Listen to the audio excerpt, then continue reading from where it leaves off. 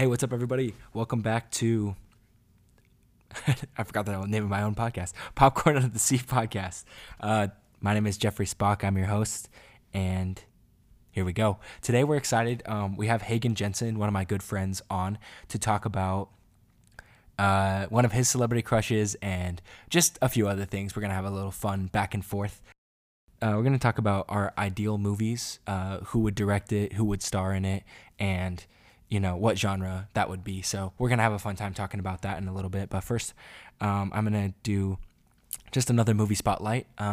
This one I'm kicking it back all the way to 1964 with Dr. Strangelove, or I guess there's actually two titles for it. One title is Dr. Strangelove, and the other one is Dr. Strangelove, or How I Learned to Stop Worrying and Love the Bomb. That was the original title. This is a movie that's directed by the great and late Stanley Kubrick. Stanley Kubrick directed movies like 2001 Space Odyssey, A Clockwork Orange, Full Metal Jacket, some of those like really intense but also very critically acclaimed movies. He's definitely known as one of the best directors of all time. But this movie, he takes kind of a step away from his quote unquote usual stuff. And well, I guess this was also earlier on in his career, but it sticks out just differently from the other movies that he has. And this movie stars Peter Sellers, who is one of the best comedic actors of all time, and maybe just one of the best actors of all time. He played Inspector Clouseau in the old Pink Panther movies, and he is absolutely phenomenal and hilarious. And he plays three different people in this movie. This is something that he's really good at, is playing different characters in the same movie. So basically the premise of this movie is that there's a general whose name is Jack D. Ripper, and he triggers a nuclear bomb. And so it kind of flashes between the people that are in the plane back to the people that are in the war room that are trying to discuss how they can stop this code red plan that has been put into action. And it's really hilarious because Peter Sellers plays Dr. Strangelove, who is this Russian doctor, as well as the American president. And so he kind of has like this back and forth banter with himself. This is just like peak Peter Sellers. It's wonderful. And it's really hilarious. Also, this movie's rated PG. So it's just kind of fun to like go back and watch as a wholesome movie, It's an hour and 35 minutes, which is one of my favorite things. I love when movies are right around an hour and a half. It stars a young James Earl Jones. He's obviously known as the voice of Darth Vader and the voice of Mufasa from The Lion King, but he plays one of the pilots that's in the planes. And just the way that the movie is written and directed, and where it goes back and forth between the different settings and has Peter Sellers in all these different costumes and different accents and being super funny. It's just really a great watch. It flies by. You find yourself giggling throughout. Some of the stuff you don't know if you're supposed to laugh at it or not. It's in 1964, so it's like right after all of the Red Scare and the stuff with Russia. So obviously this was made at a time when those feelings were really, really strong. And it's just really a great movie from Stanley Kubrick. So that's my recommendation. This movie is another one that just fits right in the butter and salt category. So certainly a strong recommendation from me. Give us 30 seconds for a quick advertisement, and we'll be back with the interview with Hagen.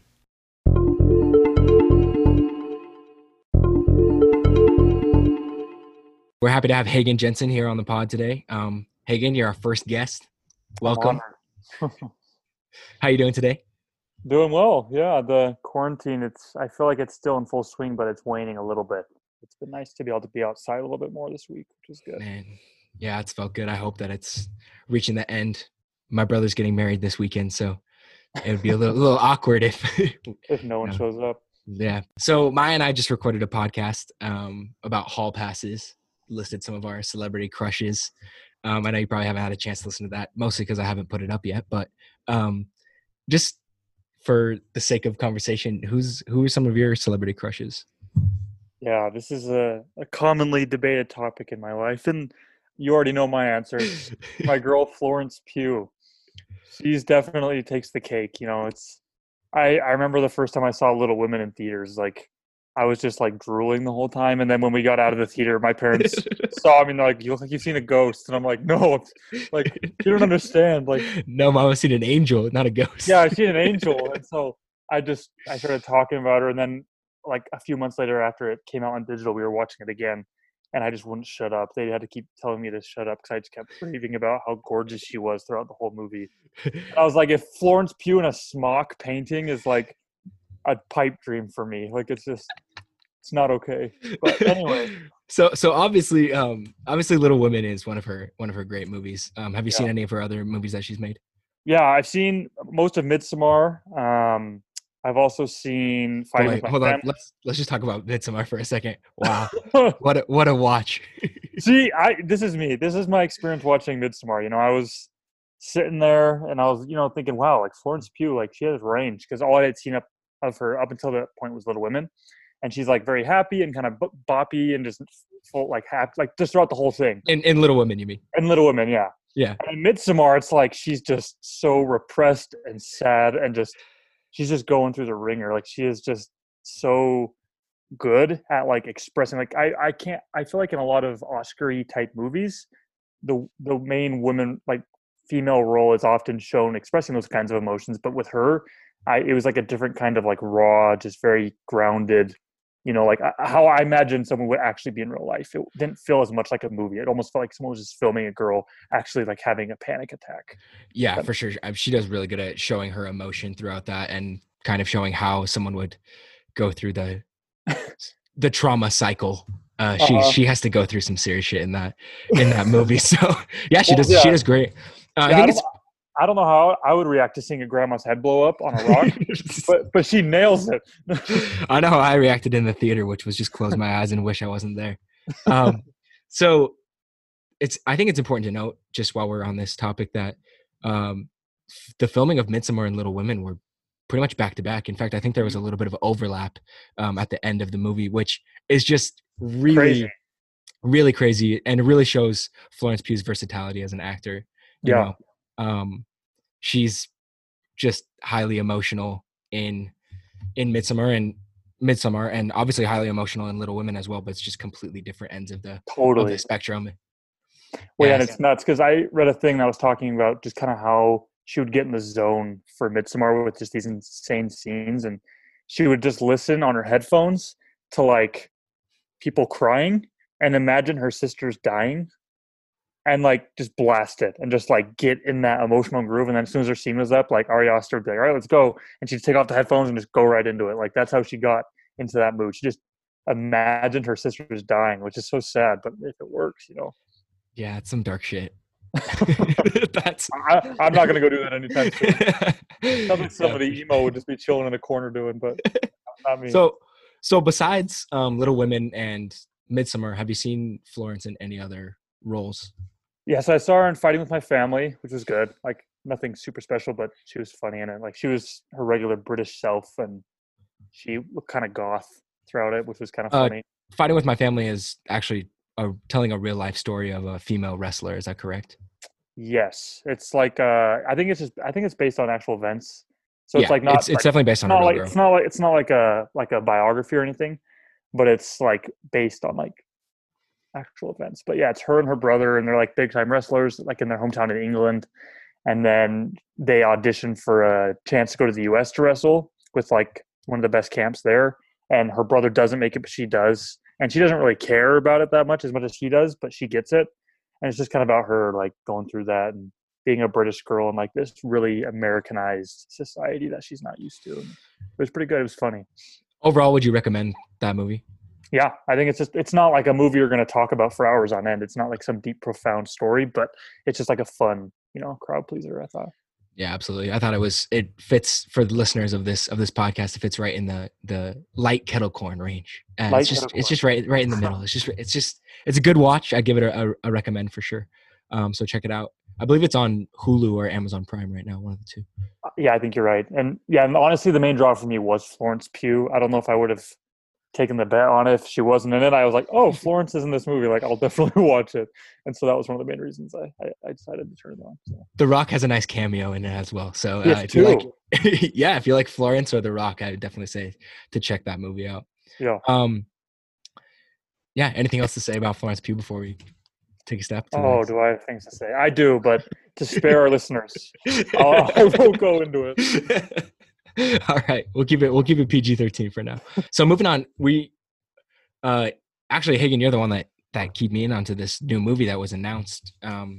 It's a movie that's called Don't Worry, Darling. Mm-hmm.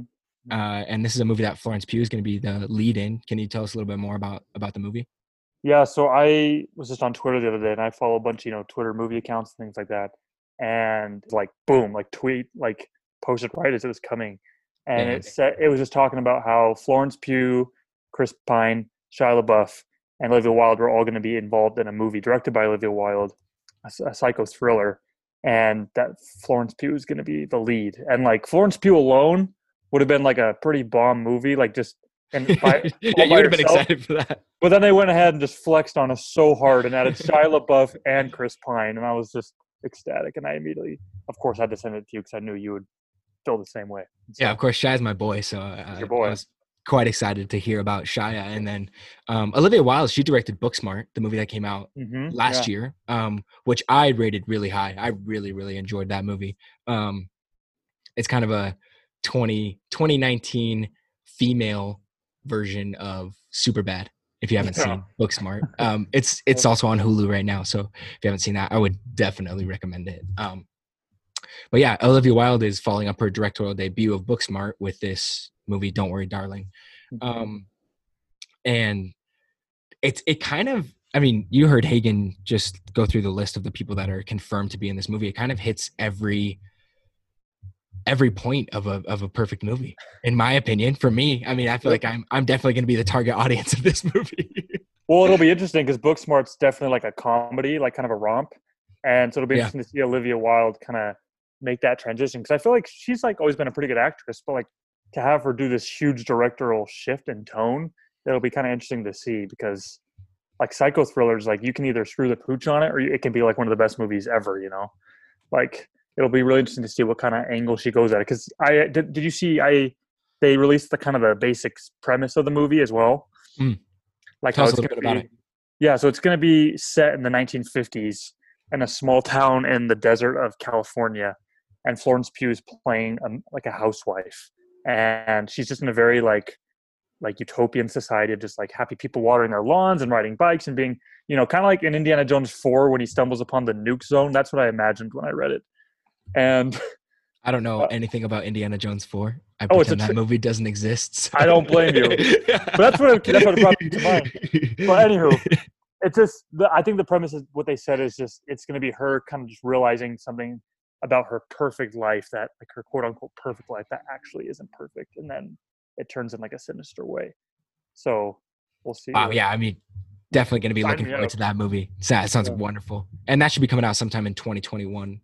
I believe. So, yeah, that's when it's shooting for. So that's definitely one to get excited for. If movie theaters do in fact ever open their doors again, don't even talk like that.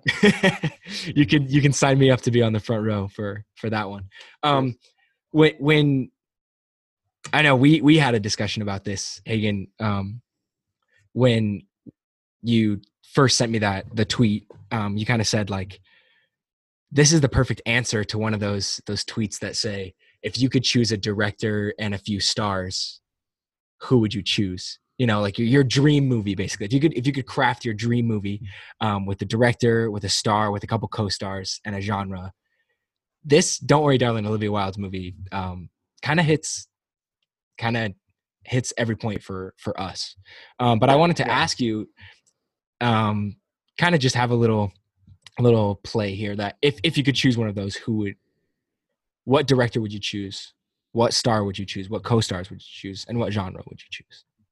Yeah, and the funny thing is you see those all the time on Twitter, and I of course always participate in them because I think it's so fun. Because usually they just give you like some options, like they say like you need to do this, like one of these 5 directors, one of these 5 actors, blah blah blah, like this genre, whatever. And I think it's so fun because it's just fun to imagine like what those films could be and like kind of what you think they'd be like based on what you've seen from their past works. Um, and like obviously I have like a bunch of my favorite directors and things like that. But something I was thinking about, I would love to see a follow-up movie for Bong Joon-ho after Parasite, Mm. set in America as opposed to Korea. Because I think it was really fun to kind of get his take on Korea. I think it'd be really fun to get Bong Joon-ho's take on America, um, with kind of that same kind of psycho thriller premise. You know what I mean? Because like a lot of the messages and a lot of the subliminal messages within Parasite are reflecting Korea as a whole, South Korea as a whole. Right. And Right. he's been pretty involved with American actors and people pretty much his whole career. So it'd be fun just to kind of see that level of detail and that level of perception, on the American side. And so for director, I'd be going with Bong Joon-ho, in a thriller. And for the actors, I thought about this quite a bit. I thought this could go either way, but either a Jordan Peele-esque type, but I was going to go with Lakeith Stanfield. He's an up and coming actor who's been in movies like Get Out. He's been in no, he wasn't in Black Klansman. He was in Last Black Man in San Francisco, right? I actually didn't see it. I don't know. I didn't either, but I looked at his IMDb recently. I'm pretty sure he was. But anyway, he was also in like the recent movie Knives Out that a lot of people saw. Mhm. He was Photograph the one. was the Mhm. rom-com that he was in recently. Yeah. I heard that was really good. But anyway, he's just kind of an up and rising actor, super talented. I just really enjoy him. He just kind of has like a mood about him, and I think he could do really well, kind of being the lead in a psycho thriller about America. Um, and Wow. then, what do you you digging this so I far? like that a lot. Yeah. Oh yeah. That's right in my alley. Cool. Continue. And then I thought about this for the two supporting actors. I slash actresses. I wasn't really sure kind of how I wanted to like tie it in because I feel like he's very much a presence, and you can't like I was debating whether to have him kind of have to be fighting for the attention or just absolutely dominating the attention, and having two kind of more pushover type actors in it. Mm. Okay. But and I was tempted to put my girl Florence in there as well, but I figured I might as well not. I'll leave her for some other ideal moves for me in the future, but for this one, I'll leave Florence out. But for other actors, so we got Lakeith Stanfield as the lead, um, and then for the second one, who did I want? Let me see. I had like a list of like 10 people that I couldn't decide on because they're all so good. Oh, Tom Hardy. Oh, Tom Hardy. Okay.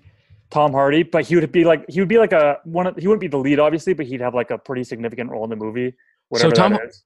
Tom Hardy is the guy that is in Venom. He's the main Hmm. guy in Venom. He's in Mad Max Fury Road. But he's played some awesome side characters in movies like Inception is the first one that comes to Inception, yeah, me. Yeah, if he played like a little side role like Inception, that would be really good. yeah, because he's He's really good at just those quick one-liners, things like that. Yeah, absolutely. He's pretty quick-witted and has that British feel about him. So he would Hmm. definitely bring some good energy to a Yeah, side role. Yeah. Cool. yeah, Continue. yeah, and especially with Tom Hardy, because like in Venom, I feel like that character he played when he was playing Eddie Brock in that movie was very non-traditional for him. Usually, he's kind of a little bit more elegant, even though he's like usually like a mercenary or something. He was like kind of like grungy and like kind of just like day-to-day American dude. And I was like, that could be kind of fun. Like, him being in a movie like that, just being like, because he's going to be playing Al Capone in that new movie coming out. Yeah. I think it's Nice later one. this year. Yeah. And that's like American gangster as it gets. Like that is grungy to the max. And, Absolutely. Yeah. and so I thought, he's kind of been on a super sharp trajectory in the last 10 years. And I think it'd be a really cool, kind of unique role for him. He hasn't really been in a movie like this before. And I think it'd be cool to just kind of show off his range in that sense. So Great. Love the pick. We got Lakeith and Tom. And then for the third, I wanted to go with an actress, just to mix things up for the most part. Sure. And like I said, I was originally going to put Florence Pugh in, but I was like, I can't beat the Florence Pugh thing to a pulp. And I started thinking, who are some of my other favorite actresses, on the scene today, and like who's been killing it. And honestly, there's been quite a few just people doing totally different things. Like Florence Pugh, like you said, has done Little Women, and she's done Midsommar, which could not be on farther ends of the spectrum as far as Right. movies go. Right. Trying to think. I was still kind of internally debating this last one. This is difficult. It's a tough choice. Okay, I'm gonna go with it. I'm gonna go with Emma Stone. Um, Oh, Emma Stone, kind of like a lot of other people. I've loved her in some things, and I've just been kind of about some other things. But pretty lukewarm on some of her other stuff. pretty lukewarm on some of other stuff. But I think there was no denying for me that she's very versatile, and she can honestly like take on a lot of different roles. And I feel like for the most part, other than like obviously in like a crowd favorite La La Land, she's like happy and she's fun and everyone loves her and she's very talented and it shows how talented she is in that movie. But I feel like I've never seen like the dark side of Emma Stone.